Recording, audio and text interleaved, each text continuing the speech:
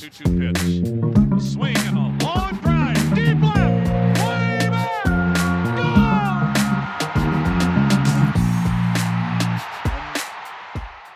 Hey everybody, welcome to another Baseball America Prospects podcast. I'm Kyle Glazer, joined today by Keegan Lowe to discuss the Giants. Keegan, the Giants are kind of in an interesting place. Obviously, they had that fantastic run, 3 World Series in 5 years, and even beyond that, winning seasons for a longer stretch than that. From 2009 to 2016, they had a winning season every year but one. This was one of the most consistently competitive clubs in baseball. What's followed is 2 losing seasons, a core that's aging out. We saw some changes in the front office. Farhan Zaidi joining from the rival Dodgers to kind of take over the organization. And a farm system that, in part because they weren't drafting high for a very long time, there wasn't a whole lot there. That's kind of been reset now. As we move into 2019, where do you kind of see the Giants at? So I kind of think it's an inevitable come down after the dynasty, if you want to call it that, from all the even year success. I mean, you mentioned the aging core. It's just a real veteran roster, and there's not much coming up in the minors that you can say, okay, you know, these guys are definitely going to be here in 2019, and they're definitely going to produce, and we're going to be back in the playoffs. You know, I don't think we did our farm system rankings in the prospect handbook, and Giants are in the bottom 5, so there's not much coming up. I mean, yeah, you have Joey Bart at the top, and he's exciting, but he just got drafted in June. So yeah, at the major league level, I think it's a transition period for sure. I mean, the major league team has talent, but like you said, it's older and they've had 2 back-to-back losing seasons. So nothing gives me a lot of hope that they're going to turn it around and win 90 games, especially in a really tough NL West. So yeah, I think it's a franchise that is obviously not used to being in this position, especially in the last decade plus. But I think it's a franchise that is definitely in a transitional phase, if you don't want to call it rebuilding, it's at least transitional from trying to go from old to young again. And we saw last year they kind of doubled down. They went out and acquired Andrew McCutchen. They acquired Evan Longoria. Didn't make a huge dent. They ended up trading McCutchen. Longoria's still around, but he's obviously another one who's kind of aging out. At the same time, it does feel like there's a bit of a change in mindset with this new Giants front office group led by Farhan Zaidi. Maybe more of a recognition that, okay, the way our team is currently constructed with, the age of some of our guys we're relying on, plus there's just a lot of holes throughout that roster. Okay, yes, you have a Buster Posey and a Brandon Belton and Brandon Crawford, but you haven't had anyone in the outfield for a couple of years now. It's not a complete team, and that's something that takes a little bit to kind of build back up. It does feel like there's more of a recognition of that, and you spoke with Giants front office officials throughout this process. Did you sense that there is that kind of a new mindset, the turning the page type thing that's kind of, overtaking this organization here? I think that's fair. I think anytime a franchise this respected has back-to-back losing seasons, I think everyone realizes, hey, this is not going to keep working. We got to do something different. It's time that, we change some of the ways. You mentioned the front office turnover. I think that's a step in the right direction. Not to say anything of the previous regime. Obviously, they had great success, but just It seemed like it was time for something else in San Francisco. And so, yeah, I think that's kind of where we are heading into 2019. And I'll say this as we go through this system discussion, Giants fans, lest you start feeling discouraged, because as Keegan mentioned, there's not a lot coming anytime soon. Just go back to, if I had told any San Francisco Giants fan at the start of this decade, considering the Giants had not won a World Series since moving from New York to San Francisco in the 50s, if I told you at the start of this decade, okay, guys, you're going to win 3 World Series in the first 5 years of this decade, but then the next, 10 or so, or not even 10, the next 5, you'll make the playoffs once and have a couple of last place seasons. They would take that trade every day of the week. Exactly. That's like, I think, not the same a little bit later, but it's like the Red Sox this year. Yeah, they might have the worst farm system in baseball, but who cares if you're winning 110 games and winning a World Series? And obviously the Giants are a few years removed from that kind of performance, but it's still, at some point, you win 3 World Series. That's the point, and then you got to hit the reset button. It happens with every major league team, and that's just kind of where we are in the cycle for the Giants. So within that, Joey Bart, number 1 prospect in this system, number 2 overall draft pick.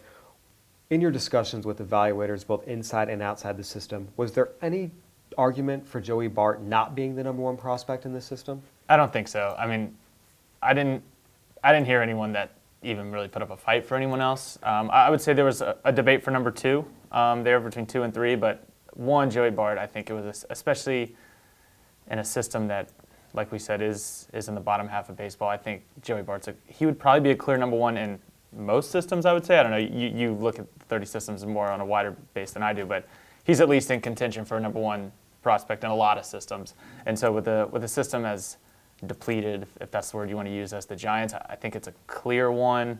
And I don't think that's even saying anything bad about the guys 2 through 30 in this system. I just think that says a lot about Joey Bart. I mean, signed for over $7 million, which was the biggest draft bonus for a position player in draft history. I mean, Georgia Tech has had some good catchers like Matt Wieters, Jason Varitek. Joey Bart went higher than all of them. So he kind of has that college pedigree of everything you'd want. I mean, I think a lot of people are going to compare him to Buster Posey, and that can be dangerous. But I think that's the hope if you're a Giants fan. I mean, you're kind of spoiled by Posey, so let's just keep on bringing another college catcher up here, or a college position player up here, and see if he can hold down the catching spot for the next 10 to 15 years. Joey Bart had a lot of helium throughout the season at Georgia Tech. He was a guy that was on the radar as a first rounder. It wasn't like he came from nowhere, but really kind of kept shooting up, and to the point that he was the number 2 overall pick. And some even talked about him at number 1, although there was a pretty clear level there with Casey Mize being number 1. Leading into the draft, one of the biggest questions about Joey Bart was his ability to make contact. One comparison I got from an evaluator was Mike Zunino. Loved the defense, loved the leadership. There's power there, but Mike Zunino is a career 207 hitter in the big leagues who, for the most part, has been limited to playing for second division team in Seattle. He's now moving to Tampa Bay. So, again, kind of on the cusp of that, he's a starting catcher in the big leagues, but he's not an all-star. You can kind of do better. Well, most teams will seek to do better, at least offensively.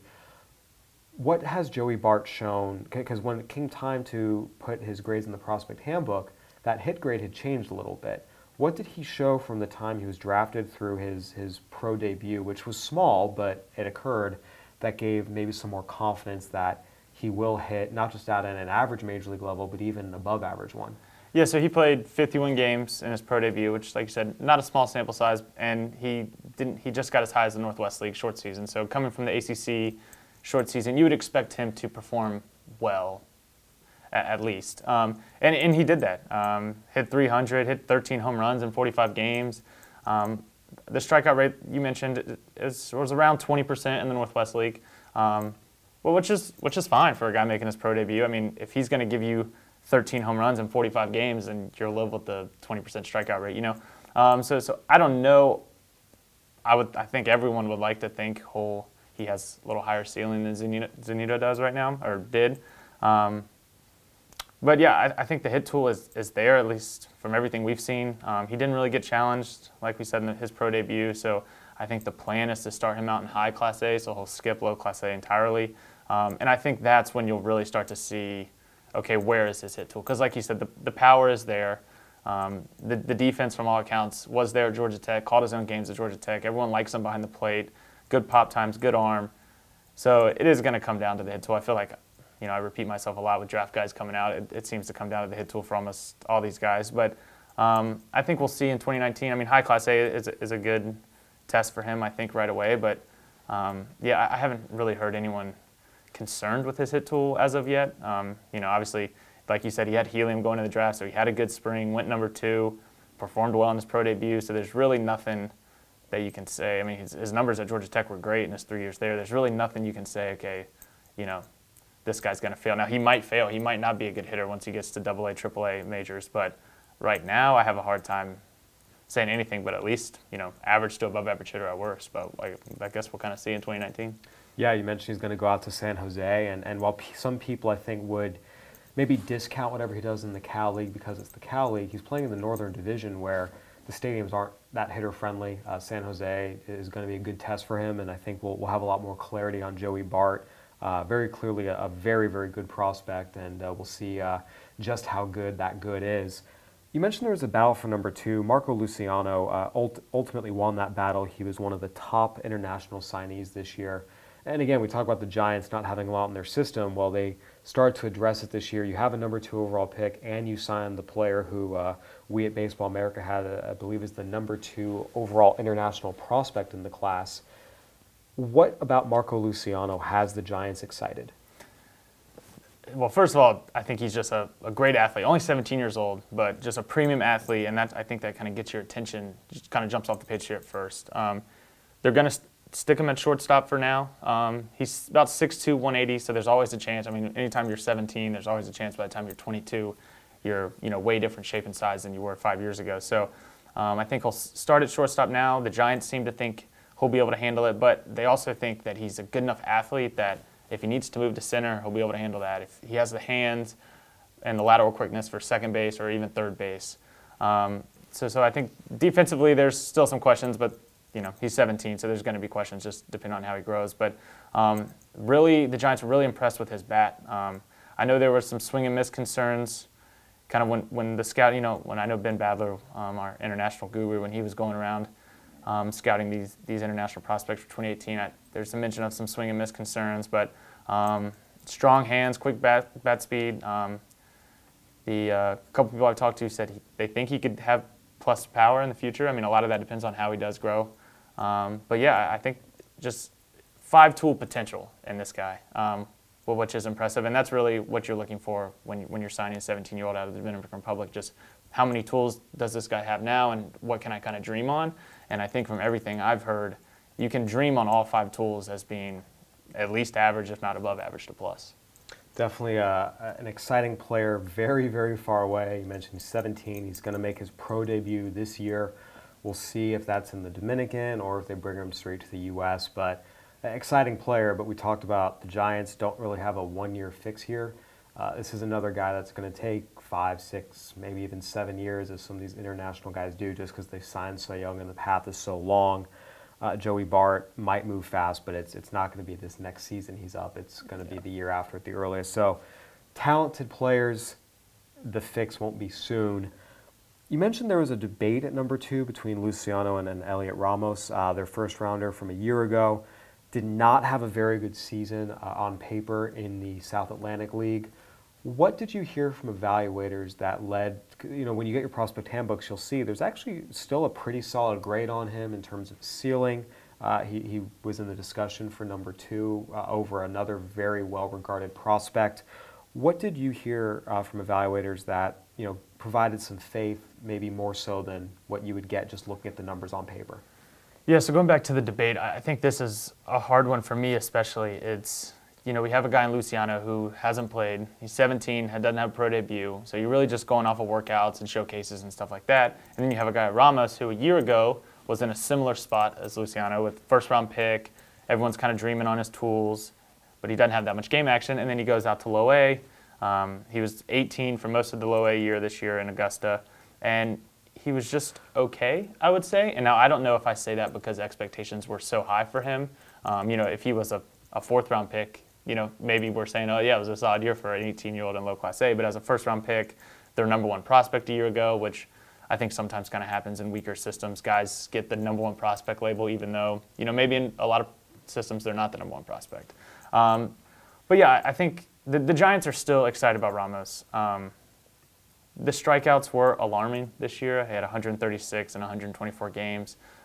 Just gets a little aggressive at times. He's never going to be a big walk guy. He's always probably going to be aggressive. I mean, obviously he's only 19 now, so there's some maturation that will go into his approach, I'm sure, and he'll learn how to kind of improve those areas. But still a power speed threat. I mean, hit 11 home runs, which is solid, I think, for an 18-year-old. Stole 8 bases in 15 attempts. Not great. You would like to see him get a little better instincts on the bases, but kind of built like I got this a couple times actually. Kind of built like a football running back or a linebacker or a safety or something. Just looks like an athlete out there. Stuck in center this year. They liked what they saw in center. It's weird because in AT&T Park, or I guess Oracle Park now in San Francisco, right field is so big. So, if he stays with the Giants, and we're talking 3-4 years from now, a move to right field might be likely, if not at least 50-50 maybe. But center or right, he should be above average defender in either spot. Has the arm for right. So yeah, I think it's hard to take too much stock into or drop him too much for hitting 245 with a 709 OPS and low Class A as an 18-year-old in his first full season. I mean, I think it's one of those things where all the tools are still there. yeah, he needs to work on his approach, and the strikeouts are a little too high, and he needs to work on walking more. But other than that, I think you just keep kind of bumping him up. So he'll be in high class, he'll be in San Jose with Joey Bart, as we mentioned. So that'll be, I think, a good test for him to kind of see how they do side by side. I mean, these are two guys that they're counting on to kind of be the next face of their next run, I guess, if you want to put it that way, at least from the position player side. So yeah, I think there's. It was tough for me just because how much do you ding a guy for okay results as an 18-year-old in low Class A versus a guy that's never played a pro debut? So I didn't want to ding him too much. It was close. We actually had this debate in the office a couple days before the handbook went to press. Ultimately decided Ramos at 3. But I think if you came in here and said, no, Ramos is definitely 2, Luciano's 3, I'd be fine with that as well. I don't think there's a big difference right now. Now maybe in another year if Ramos hits 210 at high Class A and Luciano looks all worldly when he makes his pro debut, then maybe there's starts to be a gap there. But as it stands right now, I don't see much of a gap. But it will kind of be up to Ramos to maybe improve some of these kinks next year. Yeah, it was interesting. Going back and looking through our scout notes we compile over the course of the year, it's mostly still positive on Ramos. You say, I like the bat speed. I think there's power there. He's a bigger body, but he moves well. He was fine in center field with good reads. Like some of these first rounders, second rounders, high picks, within the first year, the numbers aren't good and the scouting reports are not good, and the scouts make it pretty clear that someone made a mistake here. There's no such super negative reports on Ramos. Like people still like him. They still see it. It just, again, numbers on paper were not as loud as you want to see, but again, he was one of the youngest players in his class. Came from Puerto Rico. Was not someone who had been on like the California showcase circuit for years and years and years and years. There's a lot of growth ahead, and he showed evaluators enough that there's still optimism. From the outside looking in, I would say, at least again to an outsider, it looks like Joey Bart's the clear number 1. You mentioned these 2, 3. That's kind of that second tier. After that, it seems like there is a drop off. And again, when you get your prospect handbook, you'll see this. It's a mix of guys who project to be. They have a chance to be solid-ish contributors, which you need to win at the big league level, don't get me wrong, but it's more a group of guys who, they could be fine, and other kids who are so far away, it's hard to have any confidence in what they'll actually become. And in some cases, they really haven't performed, but you're just betting on a tool exploding the next 2 or 3 years. Yeah, I think that's fair. I think kind of how I broke it down is like you said, Bart, clear 1, debate for 2 and 3, drop off. I would say these next 4 pitchers, 4 to 7, I could hear arguments to put them in any order. All right-handers, all kind of different ceilings and floors, but all comparable, I think, when you weigh those two things. So we put Sean Anderson 4 and Sean Jelly at 5 to round out the top 5.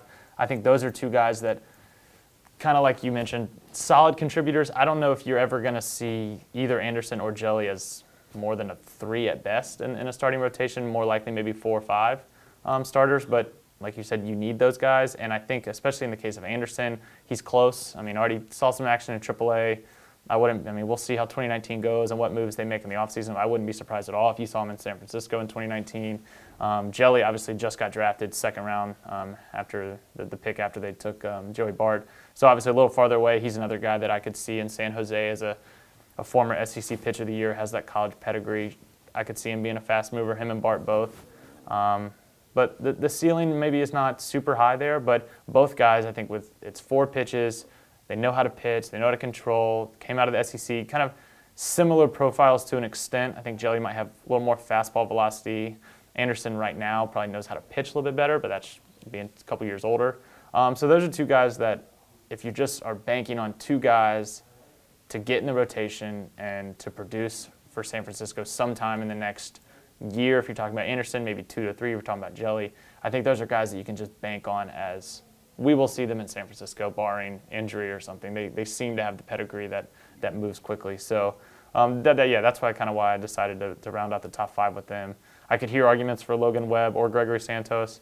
I kind of want to talk to you about Logan Webb for a little bit. A Northern California native from Rockland.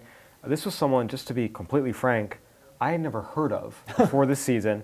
I go out and do my annual Cal League trip. It shows up at the Cal League All-Star game. Best velocity of anyone there. I saw him up to 97. He was sitting at 96, showing both kind of a firm changeup and a breaking ball with some sweep to it. Again, just one of those guys that you kind of go in blind, and right away that the electricity of the arm and the stuff kind of opened your eyes a little bit. And then you see, he performed well in the California League, really his first extended run coming back from Tommy John surgery. Again, you talk about Anderson's close, Jelly, further away, just being a recent draft. Webb got up to Double-A, showed a fastball up to 97. Again, the durability hasn't been proven yet. The secondaries are not there yet. It might be more reliever when all's said and done, but I definitely kind of came away from watching him thinking, that's a big league arm, and there's no reason he can't help the Giants, whether it's 2019 or 2020, in some form or fashion. I think that's totally fair, and I think there's a strong argument to be made that you could put him at number 4 in the system. And I think maybe the better argument is out of these 4 pitchers that we talked about, Anderson, Jelly, Webb, and Gregory Santos, that Webb might have the highest ceiling and the best chance to reach that ceiling. But like you said, I think the concerns with him are durability issues. Obviously, they were Tommy John. He pitched 104 innings this year. Very encouraging. And yeah, the major increase in innings jump just from 16, 17 to 18 coming back from Tommy John. Still showed the stuff. I think they feel confident in 2 pitches. You mentioned the upper 90s fastball, wipeout breaking ball, 1-2. I think he's there. I think worst case you think, okay, he can be a really effective reliever. I think they're still working on some of the other off speed. Maybe get a 3rd pitch change up, 4th pitch curve, mix in something there so you feel a little bit better about a starter's pedigree. And that's ultimately why I dropped him outside the top 5, just because I feel confident that Anderson and Jelly are starters.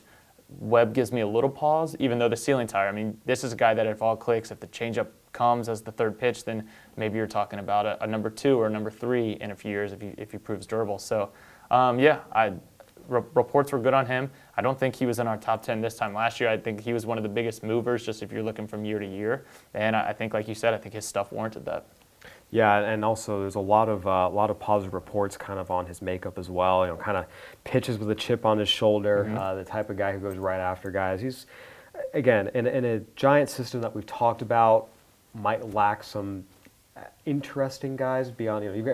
He's the guy to me that I'm going to be really curious to see what he looks like at Richmond this year, and if he gets up and gets a chance to pitch in Sacramento in the Pacific Coast League, especially also being a hometown kid, Northern California. Yeah.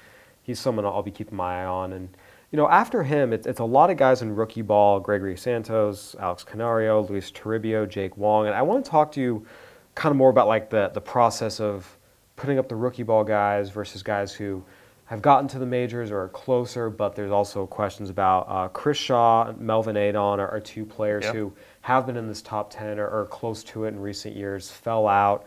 Aramis Garcia, we saw get to the majors last season, a catcher with some power. Ultimately, what kind of went into that decision-making? What were those discussions like where, the final call was, we're going to put the 4 rookie ball guys in the top 10 over maybe some of the other guys with a longer track record?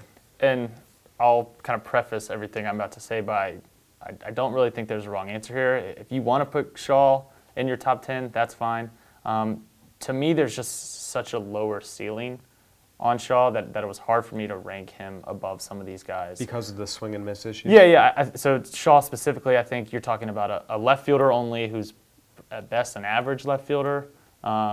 He's got plus power, but there were some swing and miss issues. He struggled with San Francisco, late season call-up, small sample size, I know, but he struggled with some swing and miss stuff. Just kind of maybe trying to do too much. Got to San Francisco finally, former first-round pick, big hype, and just kind of struggled. And I think there's just a limit on how good Shaw can be. So that's kind of not, The 144 strikeouts to 21 walks in Sacramento was definitely a red flag for a lot of values. You mentioned plus power, great guy, by the way, and I do think that, no one denies that the power is there. It's just about will the approach be there, and it's exactly. At some point, you just have to hit to reach that power, and if you can't hit, that power becomes less and less important. Would you say shaky confidence he'll be able to do that? Yeah, so it's not to say he can't hit. He's I'm looking at it now, he's a career 275 hitter in the minors. So if he does that, and keeps up the plus power, then maybe I'll look stupid for not putting him in the top 10. But just from everything I was hearing, he's not really going to give you any defensive value or any value on the bases. It's just you're putting a lot of faith into that hit tool so you can get to that power. And I think it's iffy at best if he's going to be a big league everyday producer for the Giants. But he'll probably have a chance in 2019 depending on kind of how the rest of the offseason shakes out. He could get everyday at bats and make me look silly in 6 months. So we'll see. In terms of guys like the guys that went him, Santos, Canario, Toribio, what did they show, even in very, very small samples, that created that excitement that, okay, these are guys that we do want to run up this high, even with that small sample size? Yes, I think Toribio is probably the best example of this in terms of running a guy up who flashed a little bit, but like you said, small sample size, rookie ball. But every report I got on Toribio was just that his approach at the plate was just advanced. Just kind of knows how to work an at bat. 51 walks in 64 games, had a 423 on base percentage in the Dominican Summer League. Just everyone, I had one scout tell me it looked like he was a major leaguer on rehab assignment when he was up at the plate. And obviously that's really high praise. He's just turned 18. He was 17 most of the year. And this is a guy that's third base, not going to give you a lot of defensive value, more offense, offense first third baseman for sure. Maybe think of a Rafael Devers type, if you want to put it that way. But there's a chance that his bat is really special. And so that's kind of why I had 10 homers in 64 games. I mean, everything from the offensive profile that you wanted to see from a 17-year-old. Yes, it was the Dominican Summer League, I know, but everything you wanted to see was there. So we'll kind of see how he grows into, 6'1" right now, we'll kind of see how he grows into his body at third. There could be some questions there defensively, but he's someone that I'm interested to see, if they move him up, or they're going to move him up, but just how quickly he moves up and how he performs once he gets challenged a little more, and just so maybe we can get rid of it's the Dominican Summer League. If he does it in Augusta or something like that, then it comes a little more legit. So he's a guy that, I definitely ran up. I know I got a few questions when I did my chat a few weeks back that, how can you run him up that high? Where's Chris Shaw? And I get it. If you want to switch those two guys, because one guy's in AAA and already made his pro debut, and one guy's way farther back. But with this system, I just felt like it was maybe just as important to get those guys with higher ceilings up there, because a lot of the guys that we're talking about in AAA, the Chris Shaw, Tyler Beattys of the world, those guys really haven't done anything, in my opinion, to deserve to be ahead of these guys, other than they're just 5 years older and have just climbed up the ladder faster, but they've also had some failure, whereas these guys haven't. And so I think maybe I'm giving them too much of the benefit of the doubt, but I think it's at least interesting to keep an eye on as we go forward. Someone who really, over the course of the season, that kind of intrigued me in a couple different ways was Melvin Adon. I saw him in San Jose at the beginning of the season in April. I was piggybacking off of a Tyler Beatty, not really a rehab start, but essentially a rehab start because it was raining. We'll go with a rehab start, It was raining in Tacoma where Sacramento was playing, and the Giants wanted him in the big leagues. He needed to throw, so they sent him to San Jose. He threw that game, started against Griffin Canning in the minor league opener for San Jose. And Melvin Adon came in and piggybacked off of him. And what was impressive about Melvin Adon was, obviously that 102 mile an hour fastball comes out and shows it. But I also saw him really wear down, each inning that velocity kept dropping and dropping. And it's still good velocity, fourth inning, you're still seeing 94, that's good. But anytime you have like that 8 mile an hour drop off in velo in 4 innings, you notice it. Yeah. And on top of that, I'll never forget this, his 102 mile an hour fastball. Look, it's 102, it's going to be impressive. The guys were clearly seeing it, and they knew it was coming, so they could ambush it. I remember I threw one right over the plate to Jack Kruger, and Jack Kruger almost took his head off, just right back at him. So I was watching this, and to me, people talk about the mechanics and all that, and obviously it's very important in discussing, who's a starter, who's a reliever. But for me, it was more just watching, okay, can he hold this stuff? And the answer was no. So in my head, I'm like, that's when you should just make him a reliever, when you can't hold it. So they started him throughout the year.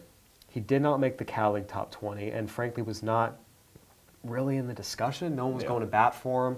The control wasn't there. The ERA was high. I forgot the electric stuff. Again, it was kind of predictable sequencing. He didn't really hold his stuff, and one of the things scouts talked about is you could see it out of his hand real early, so you knew what was coming and where it was going to go.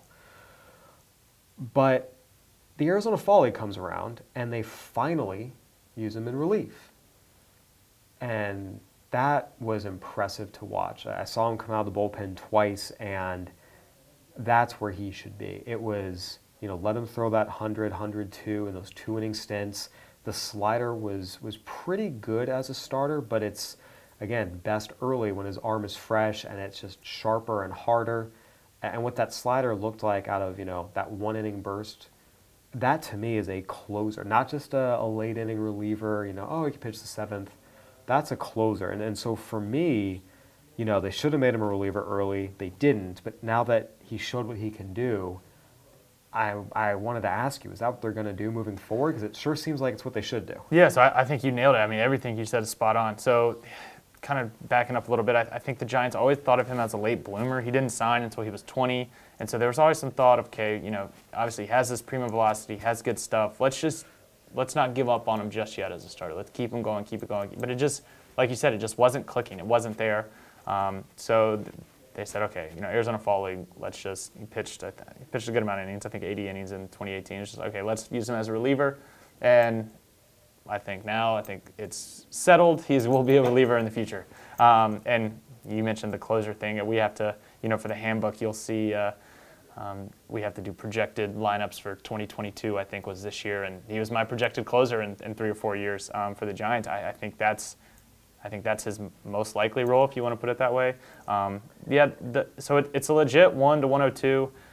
It's a little straight. There's not a ton of deception there with the fastball, like you said, but it's still 102. And if you only got to get 3 guys out, and the slider will play up, and it works off the fastball well, and if it plays up in 1 inning, then you have a dominant 2-pitch righty potentially. Whereas if you're trying to milk everything you can out of those 2 pitches in 4 or 5 innings, 6 innings, and then the fastball's now 94 instead of 102. It caused a whole bunch of problems, and I don't think he was ever going to reach his ceiling staying in that role, but I think you will see a different Melvin Adon this year.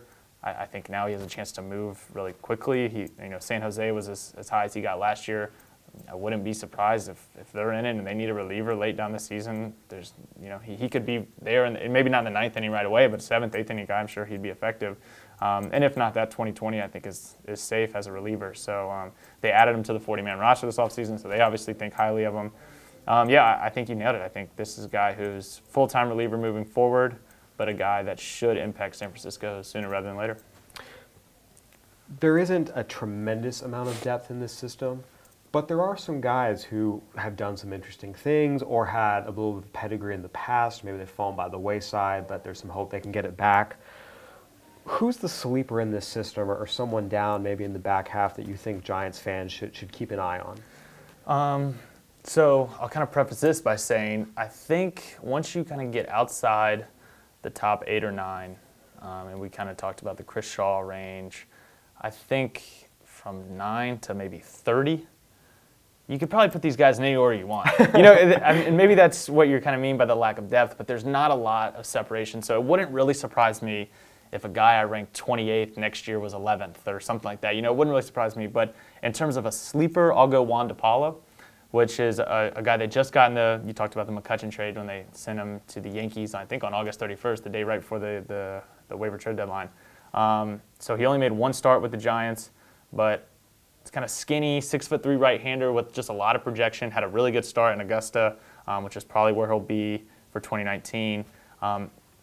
Has all the makings of a mid-rotation starter. Just kind of needs to just iron it out. I think he's 20. I think he was 20 this year. Just turned 21 in the offseason. So he's a guy, especially for Giants fans, that might have checked out by August 31st. Saw they traded away McCutchen for a couple of no names. Okay, whatever. See you in 2019. I think he's a guy that trade might work out. I know the Giants left off season, got some flack for getting McCutchen, getting Longoria, just kind of being old and not working out. But maybe that's McCutchen. If it turns out and DePaul is really good for you in a few years, then maybe that all worked out.